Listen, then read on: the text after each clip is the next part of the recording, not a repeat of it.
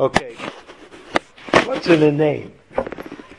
You know, in the parasha, both Avraham and Sarai, Avram and Sarai, are renamed, and it's not obvious why they were renamed. In fact, it's quite less than obvious.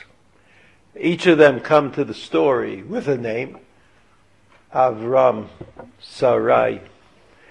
And HaKadosh Baruch Hu decides that they each need a new name. So let's first see a few psukim and the Rashi on this matter. Vayi Avram ben tishim shana v'teisha shanim vayar Hashem el Avram vayomer elav ani kel shedai hitalech lefanai v'yeh tamim. So this is like an interesting pasuk. It's an interesting passage because it contains two phrases that are difficult for us to understand. One is Ani Kel Shaddai, which means God is revealing His name. He's revealing a name, but a name that we don't know about, or a name that we don't understand. And the end of the pasuk is, now that you know my name, now that you know what I have to say, Hitalech lefanai v'yeh tamim. Hitalech, walk before me. V'yeh tamim. Tamim means perfect. I mean, you know, when it comes to translating words, I'm always skeptical. But tamim means perfect. Haloch lefanai v'yeh tamim. V'etna briti, the second pasuk, v'etna briti beini u'veinecha, v'arbeh otcha b'ma'od be'od. So you know that Avraham Avinu was promised two promises, and those two promises he was promised previously. One is that he would be father of great nations. He, Avraham Avinu. The second thing was that he would inherit the land of Canaan. Land of Canaan. You remember when HaKadosh Baruch Hu told Abraham that he would become the father of many people, he didn't find that particularly daunting. Avraham Avinu, I mean, it seemed to him that if that's what God planned, that's what it would be. But when it came to Eretz Yisrael, he was not so confident. Because Avraham Avinu knew that Eretz Yisrael was dependent on the standard of Am Yisrael. And so Avraham Avinu turned to God and said, how can you promise me Eretz Yisrael? Because it depends on how people are. If the people are bad, they're going to be kicked out of Eretz Yisrael. I mean, that's a discussion in the previous chapter. But here, there's a new agreement. Maybe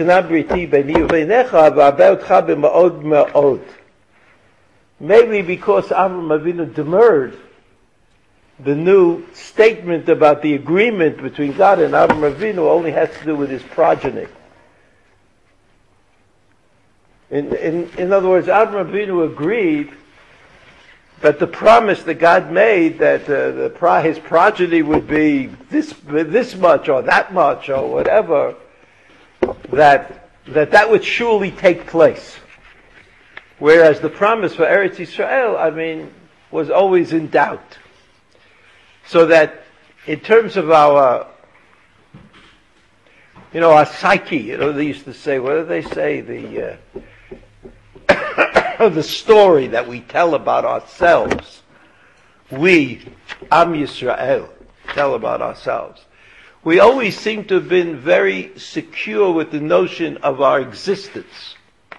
Because it's not only true that we exist, and we went through all sorts of difficulties, but obviously we were determined to exist. And that determination to exist comes ultimately from the promise of HaKadosh Baruch Hu to Avraham Avinu. I think. On the other hand, Eretz Yisrael was always problematic. To this day, it's problematic. Right? Ideologically, Am Yisrael is not of a single mind about Eretz Yisrael. There are some people, you may have met some of them, who don't live in Eretz Yisrael. Some Jews, who don't live in Eretz Yisrael.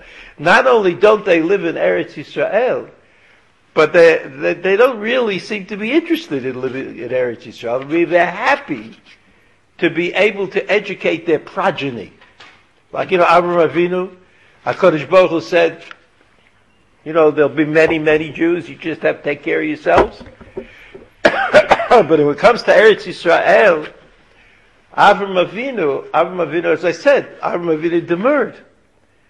Bama Eidaki Ir Hashem, Avraham Avinu said, how do I know that I will inherit the land? So Rashi explains, based on the Gemara and Ta'anit, Rashi explains that it's not that Avraham Avinu didn't believe God, but Avraham Avinu by that time understood very well that reward was based on performance.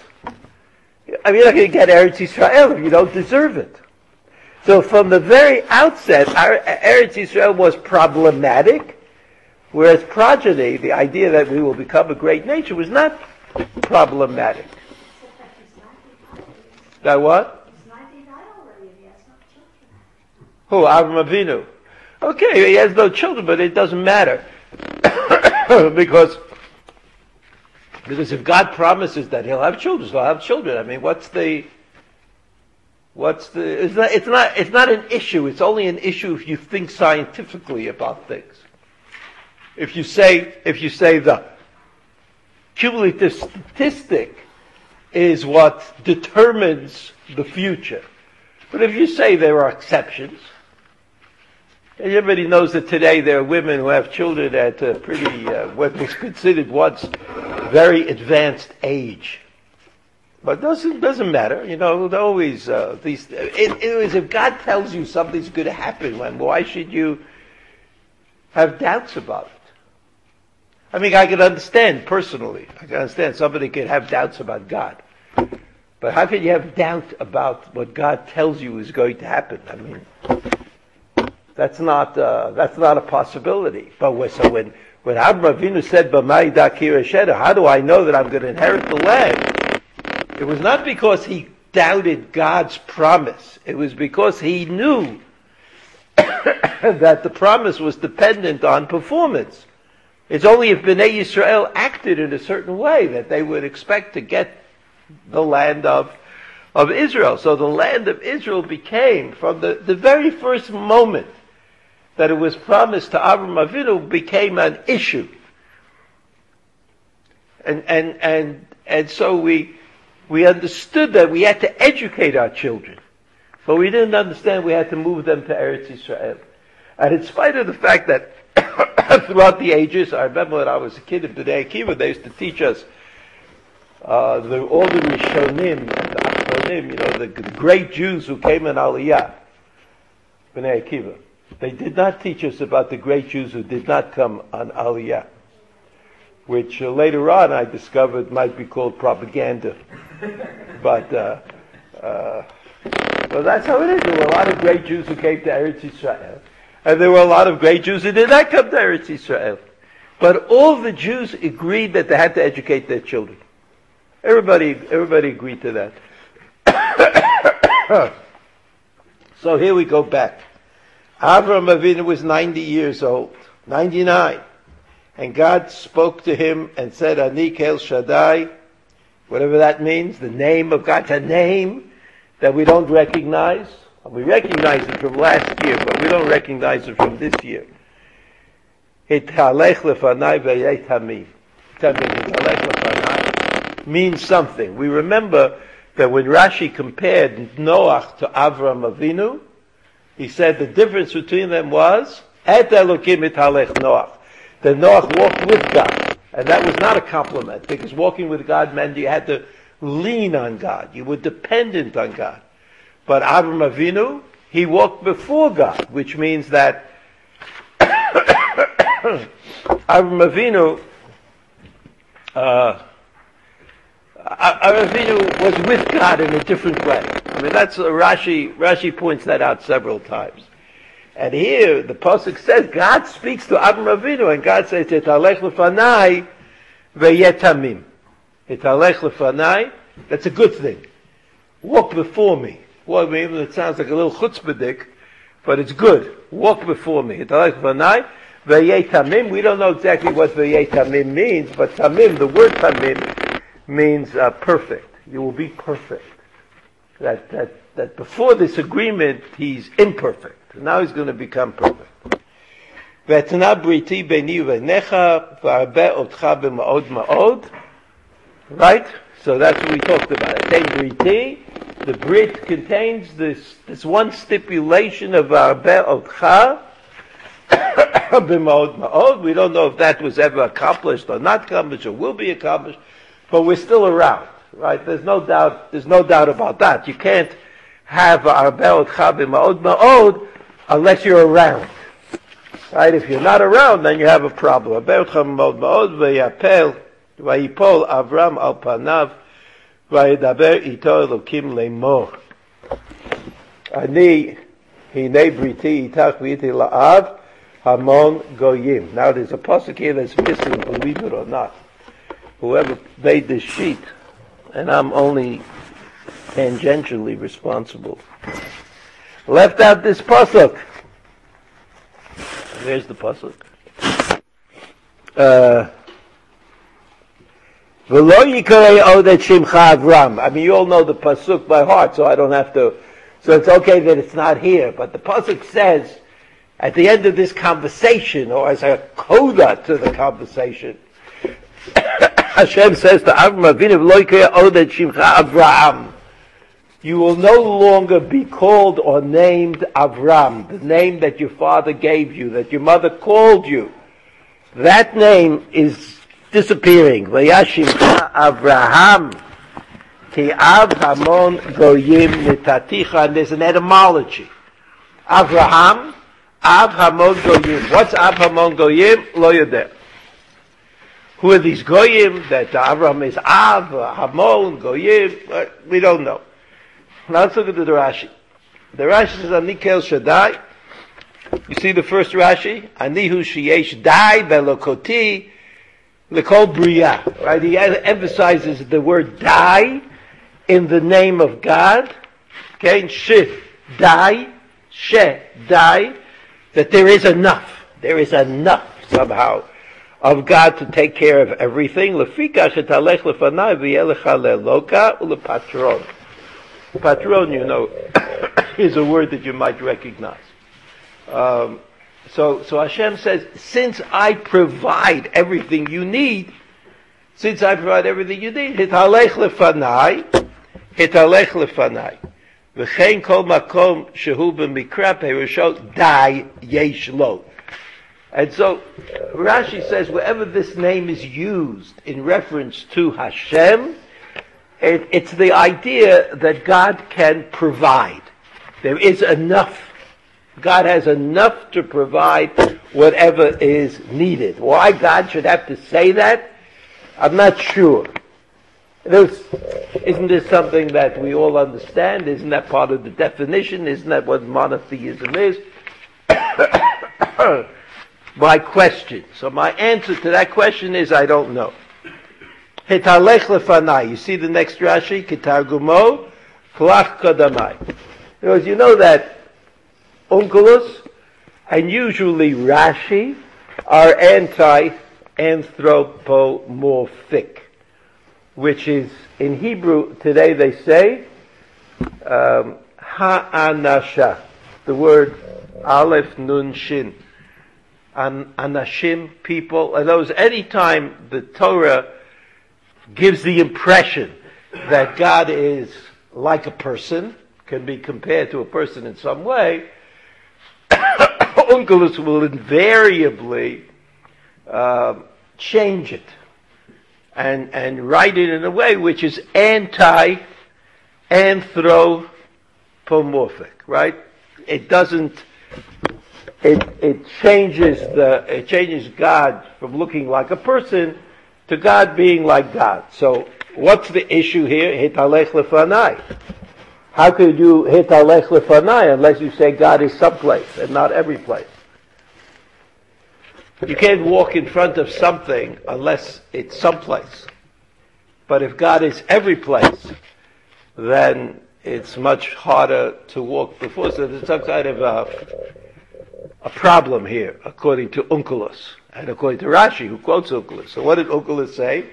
Onkelos said, Plach kadamai. Plach is la'avod, avodas.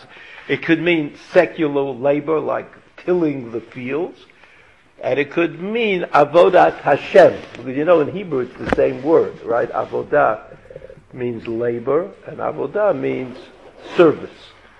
Service to God. Service of God. Plach kadamai. Hadbeik b'avodati. Be very much attached to the service of God. That's hitalech lefanai. So Rashi changes the obvious pshat into a less obvious pshat because of a philosophical or a theological position that he holds. And in this case, he depends on Onkelos. Onkelos, was a Tana. He was a Talmud of Rabbi Akiva. Onkelos is a primary authority for Rashi. Just like Rashi quotes Medrashim as primary authorities, he also quotes Onkelos as a primary authority. It's not a commentary. Rashi doesn't really quote commentaries, even though he quotes grammarians. But in his Perush al HaTorah, he doesn't quote commentaries. Okay? V'yeh tamim. Now here we get into it. V'yeh tamim. Hitalech lefanai. Serve me, according to Rashi. And be tamim. Well, what could that possibly mean? Be whole. Be unblemished. What does it mean? So Rashi says, Avzot tzivui achar tzivui. This is a command after a command. The first command is hitalech lefanai. The second command is v'yeh tamim. And heyeh shalem bekol nisyonotai. I want you to be whole after all of the nisyonot. There were 10 nisyonot, 10 tests that God put Avraham to. So heyeh shalem, you should be whole after you finish all of my tests, God says. Ulefi midrasho. Knows Rashi. Well, Rashi, you can. I wish we knew. But when Rashi gives multiple explanations, it is, as I think I've told you many times, when Rashi gives multiple explanations, you could say that Rashi doesn't like interpretation 1, so he puts in interpretation 2. To me, that always sounded a little childish, because why does adding interpretation 2 redeem interpretation number 1? If interpretation number 1 is no good, so then he shouldn't quote it. And if interpretation number 1 is good, so why quote the second? But what I think is that it's not that interpretation number 1 is not good in itself, but it's rather that interpretation number 1, according to Rashi, doesn't get me flying with the eagles. Heyeh tamim. Heyeh tamim's interpretation is you should be whole. You should be whole. Why would God say to Avraham Avinu, you should be whole? You should be successful. Do all the things I ask you to do, and that's great. How does the word tamim, which Rashi obviously thinks has more power to it, and something more significant? You can feel that sometimes when you read poetry or you read literature, you suddenly find a word that you think must mean more than it seems to mean. It's not like I don't understand what the word means. I look it up in the dictionary, but I still don't get it. It doesn't. So that's what Rashi says about tamim. So look what he says. Rashi says, Lefi medrasho. What does medrasho mean? What does medrasho? You can quote me, because I'm the only person who says what I'm about to say. The only person I know of. Maybe somebody else says it. Medrasho is not pshat. You're not excited. I see it, you're not excited. So I'll explain it a little bit first. What is pshat, according to Rashi? It's understanding the words in sequence. I see you're still not excited. So that's what pshat is. You understand the words in sequence. Now, pshat could be fantastic. Pshat could be based on Chazal. Pshat could have like some kind of unreasonableness to the modern ear. It's all Pshat according to Rashi. What's Medrash? What's Medrash show other than the technical thing that it comes from the Medrash? It means it comes from a Chazal source. But when Rashi says Medrash, when Rashi says Medrash or Medrasho, what Rashi means, I say. I'm not saying this, I'm proud of it. I just don't want you to think that I'm giving you some information that anybody else agrees to. Medrasho means the meaning of the word out of the sequence. What word are we talking about? The word Brit. The word Tamim. And according to Rashi, I can't explain the word Tamim in the Pasuk really very well. So what I do is I take the word Tamim and I look at it like I put it up on a pedestal. And I say, what does that word mean? Forget about the Pasuk. And therefore Rashi says, Medrasho et alech lefanai b'mitzvat milah. What the topic is, the next thing that God talks to Avraham Avinu about is mitzvat milah. Circumcision. Ubadavar hazeh tiyeh tamim. And that will make you whole. That will make you whole. How so? Shekol zman she'orla becha. Ata ba'al mum lefanai. As long as you are uncircumcised, then it's as though you are blemished. You, meaning Avraham Avinu, his family, everybody, all the Jewish people, you are blemished. So hayei tamim. Hayei tamim means circumcise yourself. If it was whiskey, I would take it. Everything is worse than whiskey. No, but whiskey does it. It does other things. I've had this cough for 15 years. What? More than that? No, I don't need any more. Thank you. No. I don't want you to feel good about getting me water when I know the water's not going to do me any good.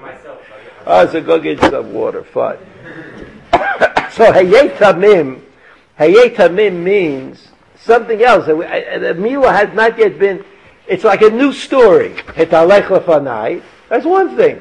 And hayei tamim is story number 2. The word tamim refers to the circumcision of Avraham Avinu, and the circumcision of Avraham Avinu has not yet been mentioned in these psukim. It's mentioned previously, but not mentioned right here. So that's what Medrash show means. What? Why does he? The Vav? Well, what? They? Hekalech? Oh, why is there a Vav? Ah. It's not me who's saying this, it's Rashi. You know, what do you want from me? I mean, whenever you say Medrash show, you're not going to be so connected to the sequence. That's what I try to.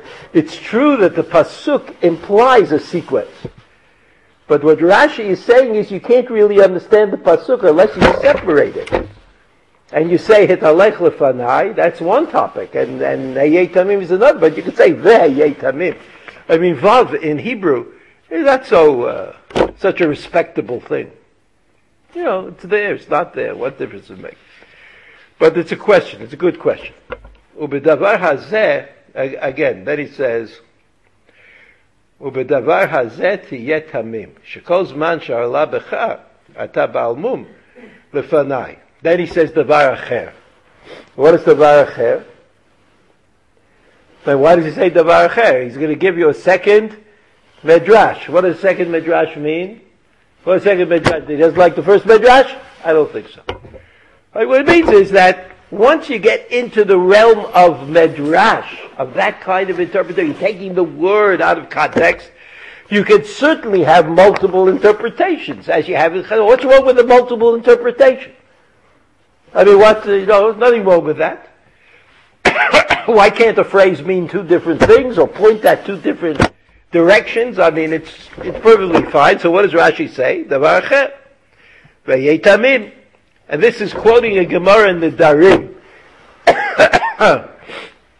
Achshav ata chasar chamisha evarim, shnei einayim, shnei oznayim, v'rosh hagviya shosif lecha os al shimcha, v'yu minyan otiyotecha 248 k'minyan avrech. No. So this is Rashi. I mean, everybody knows this, right? No, I wouldn't say that. It's a Rashi that's more or less at the end of the parasha of Lech Lecha, and nobody ever gets to the end of the parasha of Lech Lecha, right? You learn Chumash, you learn every week, you learn the parasha. Who gets to the end of the parasha? It's very hard to get to the end of the parasha. Bless you. Bless you for whatever it is, but I'm embarrassed. I'm going to drink a little of this, I'm going to keep on coughing. So, but it looks like water, right? Is it water or soda? Thank you very much. What?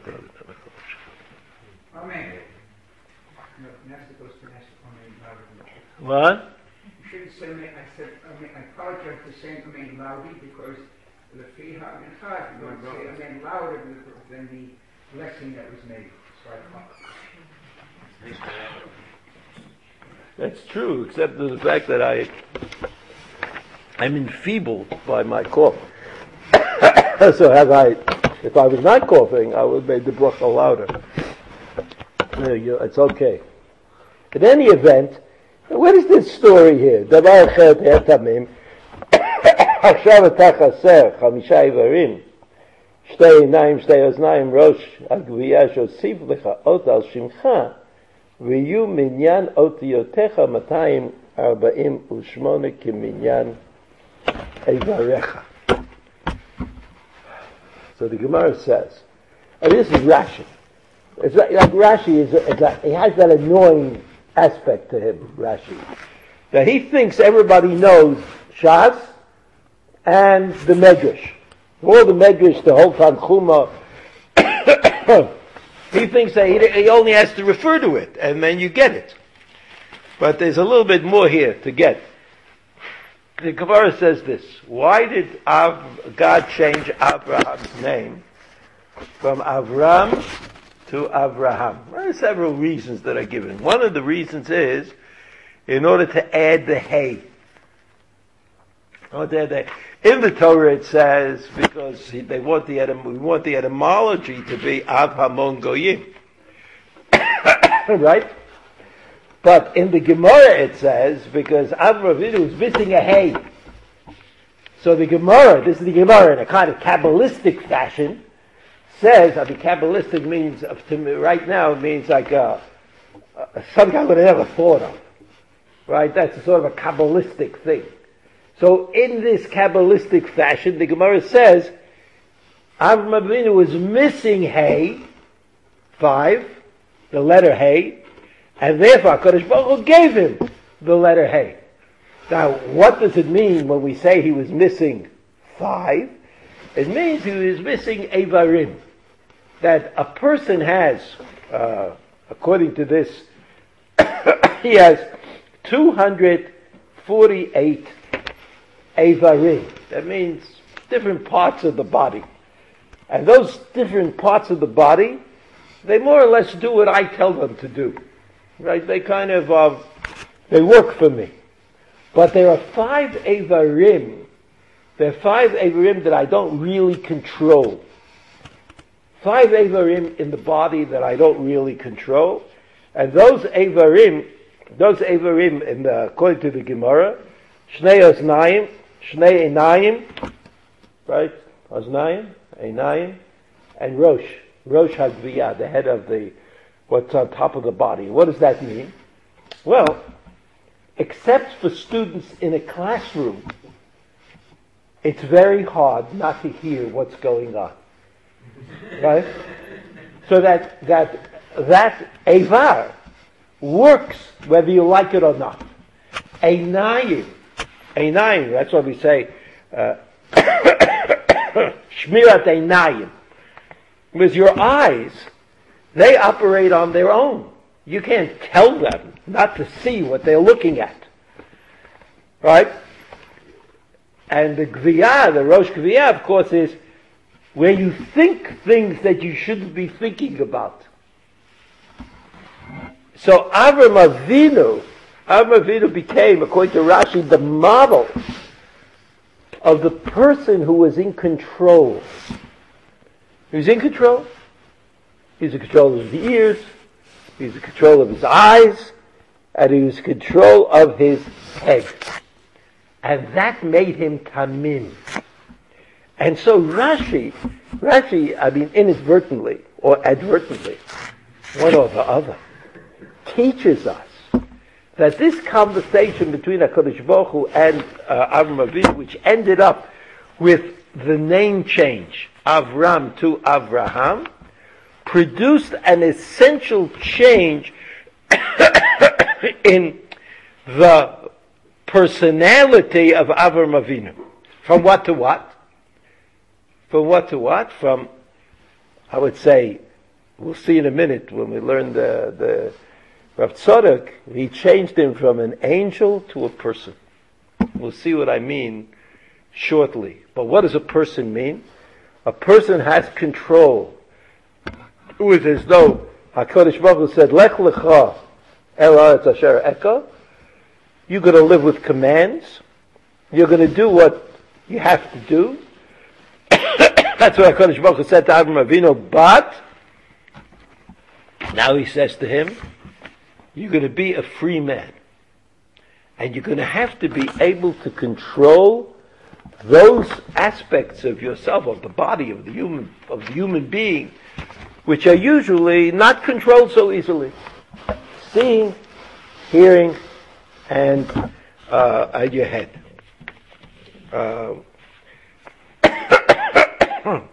Okay. Yeah.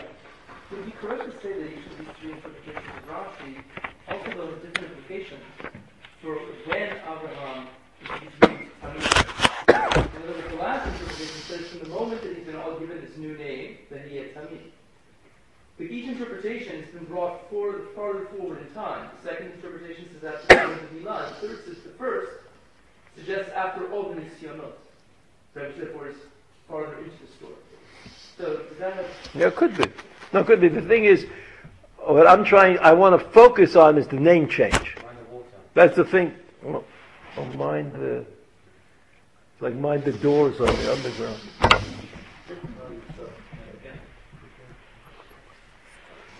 I think you're right. But again, I want to go back to the name change. I don't want to, you are relating to the different interpretations. I try to explain why Rashi produced different interpretations, and now I'm concerned about the name change. But the name change, the implication of that further, is the name change a reflection of what Abraham has already undergone, or is it rather part of the process by which Abraham is becoming Tamim? And thus it is part of sort of a larger educative process by which Abraham is becoming Tamim, right? And the name change is part of that. I mean, it's an interesting question, but I don't see how you could answer it based on the information in the. No, I mean, look, there's no doubt that the Chumash, we would be happy if we knew a little more about what was going on. But I think that it'll be good if we manage to kind of say something about what the Chumash says, and I can't, I really can't say anything about your question because it's a good question, but I don't have the kelim to answer it. Okay, so we know about Av Hamon Goyim. I want to remind you about two other events. One is Pasuk Tedvav. You see the same parak. Vayomer Elokim el Avraham Sarai Ishtecha lo tikrat Shema Sarai Kish Sarah Shema. Right, you see that pasuk? So Hashem tells Avram Avinu that Sarah is also going through a name change. That Sarai becomes Sarah. The Yud becomes a Hey. Ve'irachti ota, v'gam natati mimena lecha ben. Ve'irachti ota. That even though Avraham Avinu has been promised a son previously, from Sarah previously, nevertheless, HaKadosh Baruch Hu now says that that promise is contingent upon her name change. You change her name, and she will get this bracha. She will get this bracha.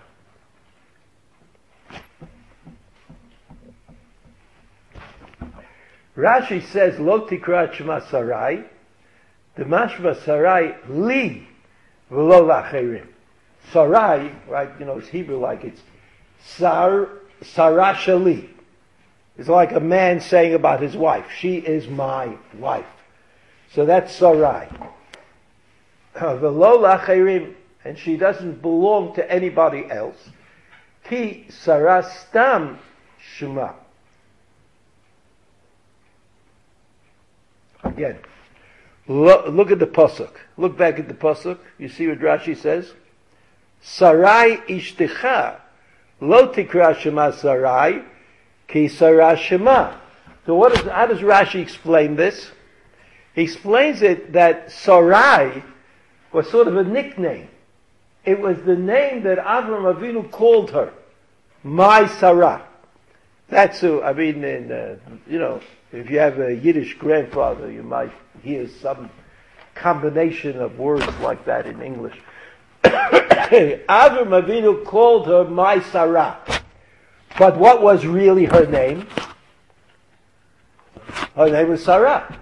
So that's what the pasuk means according to Rashi. Sarai ishtecha, the woman, your wife, who you call Sarai, lo tikra shema Sarai. Don't call her Sarai anymore. Ki Sarah Shema.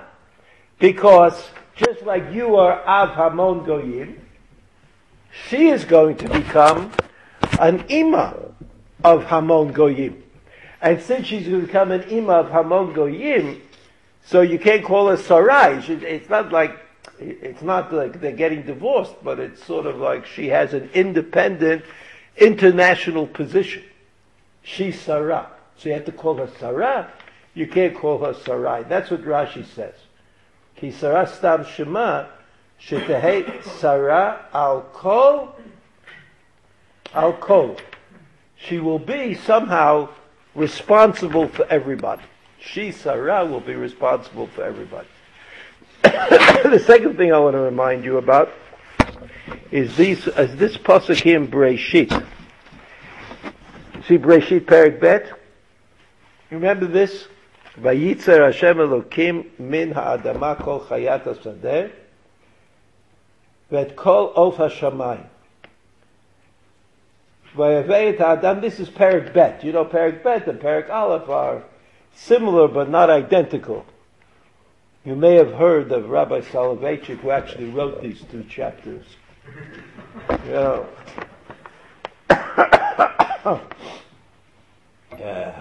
Min ha'adama kol chayat hasadeh v'et kol of hashamayim. Chayat hasadeh were created on day 4, all the animals. And of hashamayim were created on day 5. But here, HaKadosh Baruch Hu says, V'yaveil ha'adam lir'ot ma yikra lo. He didn't bring the shratzim, he didn't bring the dagim, he just brought the chayot and the ofot. And he brought them to Adam and said, call them, see what their names are. The kol asher yikra lo Adam, nefesh chaya hu shemo. And the name that Adam gave to these animals, that was the name that stuck. That was their name. Vayikra Adam shemot l'kol ha'beimah la'ov hashamayim. Again, right? Behema and ov hashamayim. Right? But when you go fishing, you never know what's going to come up. They don't have names. La'ov hashamayim l'kol chayat hasadeh la'adam lo matzah is a connector. Okay.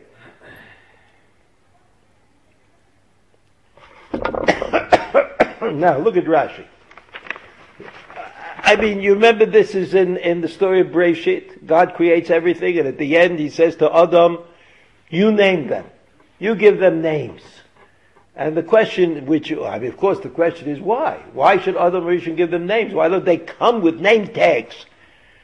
like divine name tags from heaven. Other versions, like he says, oh, this is a cow. This is a horse. I mean, what does he have to give it names for? What do you have to give names? Names of animals, by the way, are an interesting topic. Vayetzav min Adam Rashi. Hi yitzira, hi asiyah. Hamura lemala. Vayas Elokim et chayat haaretz. Elaba upiresh. Shofot min harekek nivreu. Ofot, I mean, this is not so interesting. Rekek is something that oozes out of a person. Like anything that oozes out of you could be called rekek. And so the animals were created from the Adamah, and the Shratzim were created from the water, and it's not clear what the Ofot were created from. So the Gemara says rekek. Lefi she'amar lemala min hamayim nivreu. V'kan amar min haaretz nivru. Okay, so Rashi's clearing up a point. There was some kind of a lack of clarification about how they were created, what they were created from. Now listen. V'od lametcha kan. There's a further lesson. Shebisha'at yitziratam miyad bo bayom haviyam el ha'adam. The Krot Lahem Shem, on the day that they were created, they were brought to Adam Arishon, and God said, call them by a name. Call them by a name, and that's what the pasuk means, that it was immediately. It happened immediately. That's the simple meaning of the pasuk. And then Rashi says, B'divrei Agadah. I'm not going to go through the whole story again of why Rashi said Divrei Agadah, but he said Divrei Agadah. Yetzirah zo leshon ridui v'kibush. So Rashi is now explaining the first word in the pasuk Yutet, which is vayitzer. And you know that, this is what Rashi do. You know that if in Kabbalah, I don't tell you anything in Kabbalah that you shouldn't know, that I do someplace else. That we know that the world was created with Aleph, Bet, Yud, Ayin, right? Bara, Yatzar, Asa. They're verbs that are used, and Amar, right? The verbs that are used in creating the world by God. There's this acrostic that is used to remember them. Aleph, Bet, Yud, Ayin. So Yud stands for Vayitzer, to create. Bara is create, the Yitzer is create. But Rashi here tries to explain why the verb Yud Sadi Reish is used. And in the Divrei Agadah he says, Yetzirah zo lashon ridui v'kibush. That when you name something, that's like conquering it. That's like having it. That's a kind of a ba'alut, a kind of ownership that you make.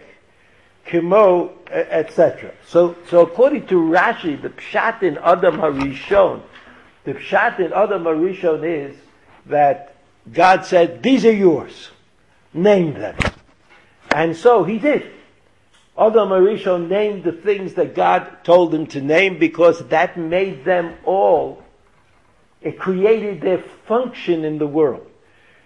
And the function of all the animals and the birds, etc., was to be subservient to man, to allow man to exist, right, by eating, by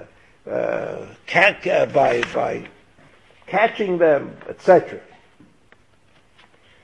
This whole, okay, I don't want to do the last part. So if I would transfer that interpretation, the interpretation that Rashi gives in Breshit, about God asking Adam Arishon to name the animals, we see in the parasha of Lech Lecha that HaKadosh Baruch Hu names Avram Avinu and Sarai. That before Avram Avinu, or that at the same time that Avram Avinu could become Av Hamon Goyim, that Sarah could become the mother of all these nations, there had to be a distinction bestowed on Abraham, which was different than whatever distinction accrued to Abraham on his own. What I mean is that if Abraham Avinu discovered on his own the idea of monotheism, so he discovered it. But the relationship that ensued between HaKadosh Baruch Hu and Abraham Avinu was dependent on HaKadosh Baruch Hu. And that relationship is two-sided, right? On the one hand, HaKadosh Baruch Hu names Avram and Sarah, which produces a certain kind of relationship, and at the same time, Abraham agrees to this idea of circumcision, which distinguishes Klal Yisrael from all the other nations of the world.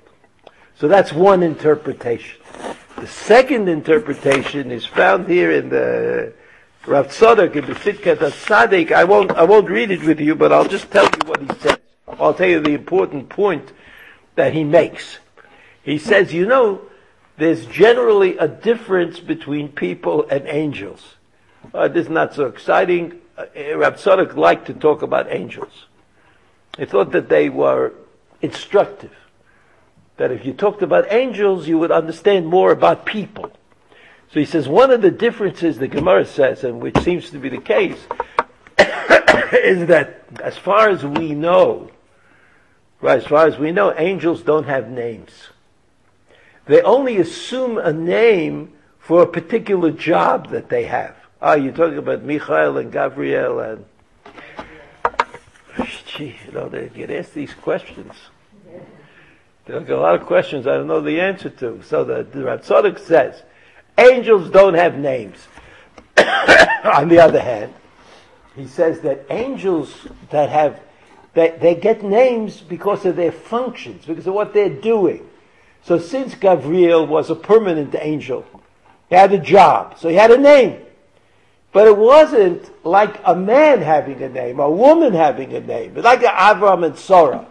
Because a name for Avram and Sarah represented the goal, the purpose, what it is they strike out. Or whether you give a name to an angel, the goal is irrelevant. The angel can do anything.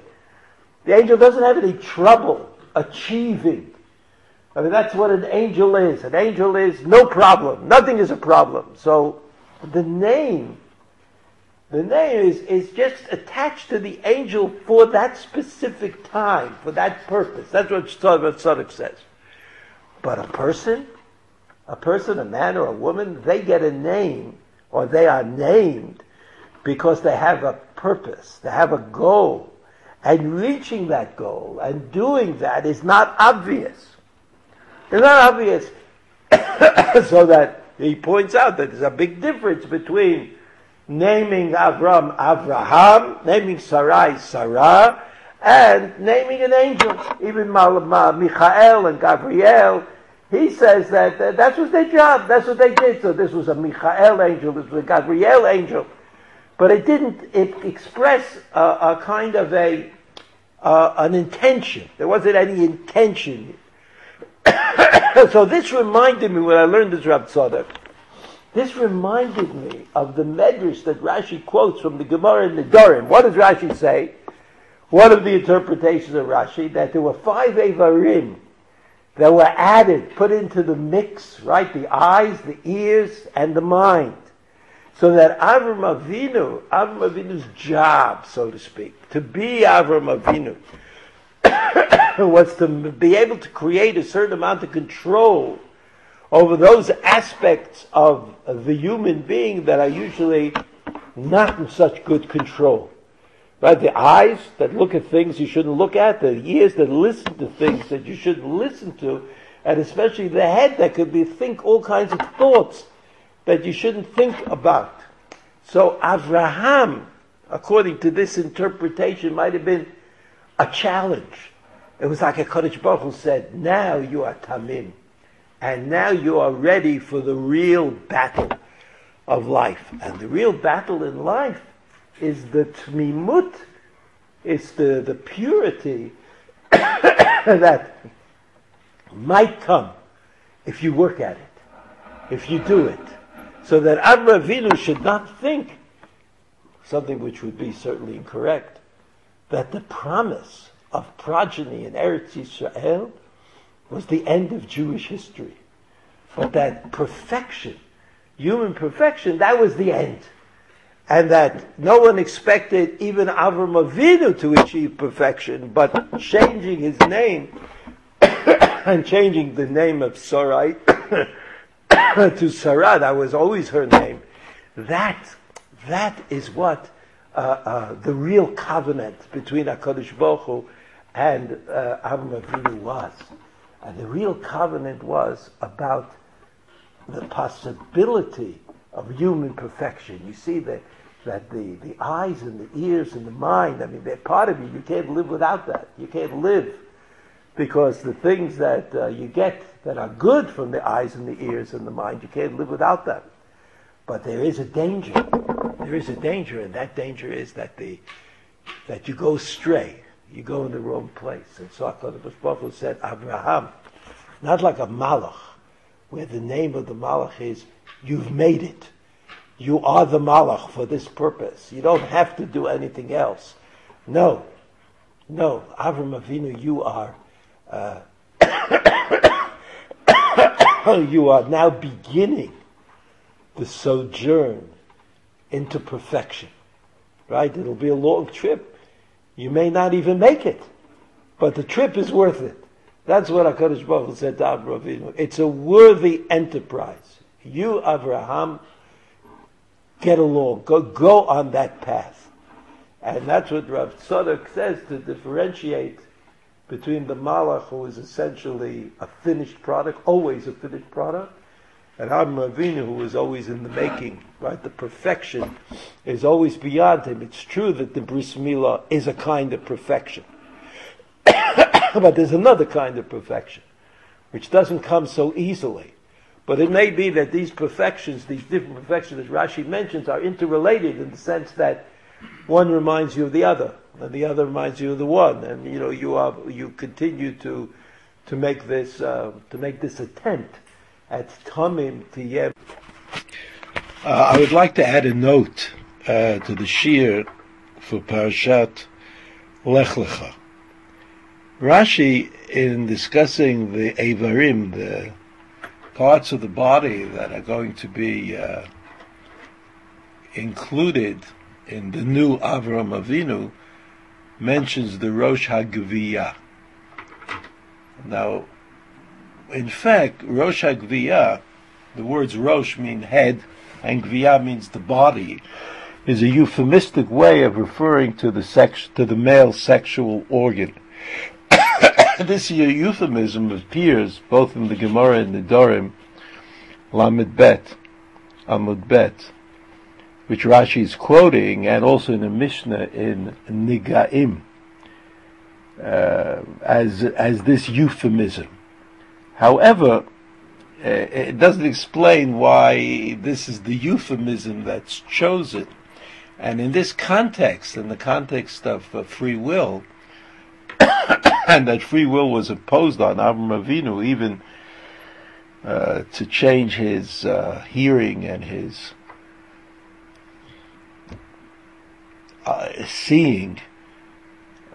Somehow this has to do also with his ability to think and make decisions and free will.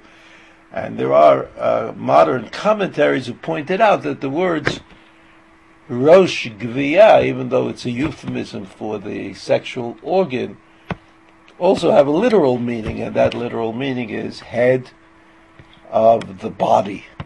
And so what HaKadosh Baruch Hu did was enable Avraham Avinu to use his head to make choices, to control himself, to be under control, and to live a superior kind of life.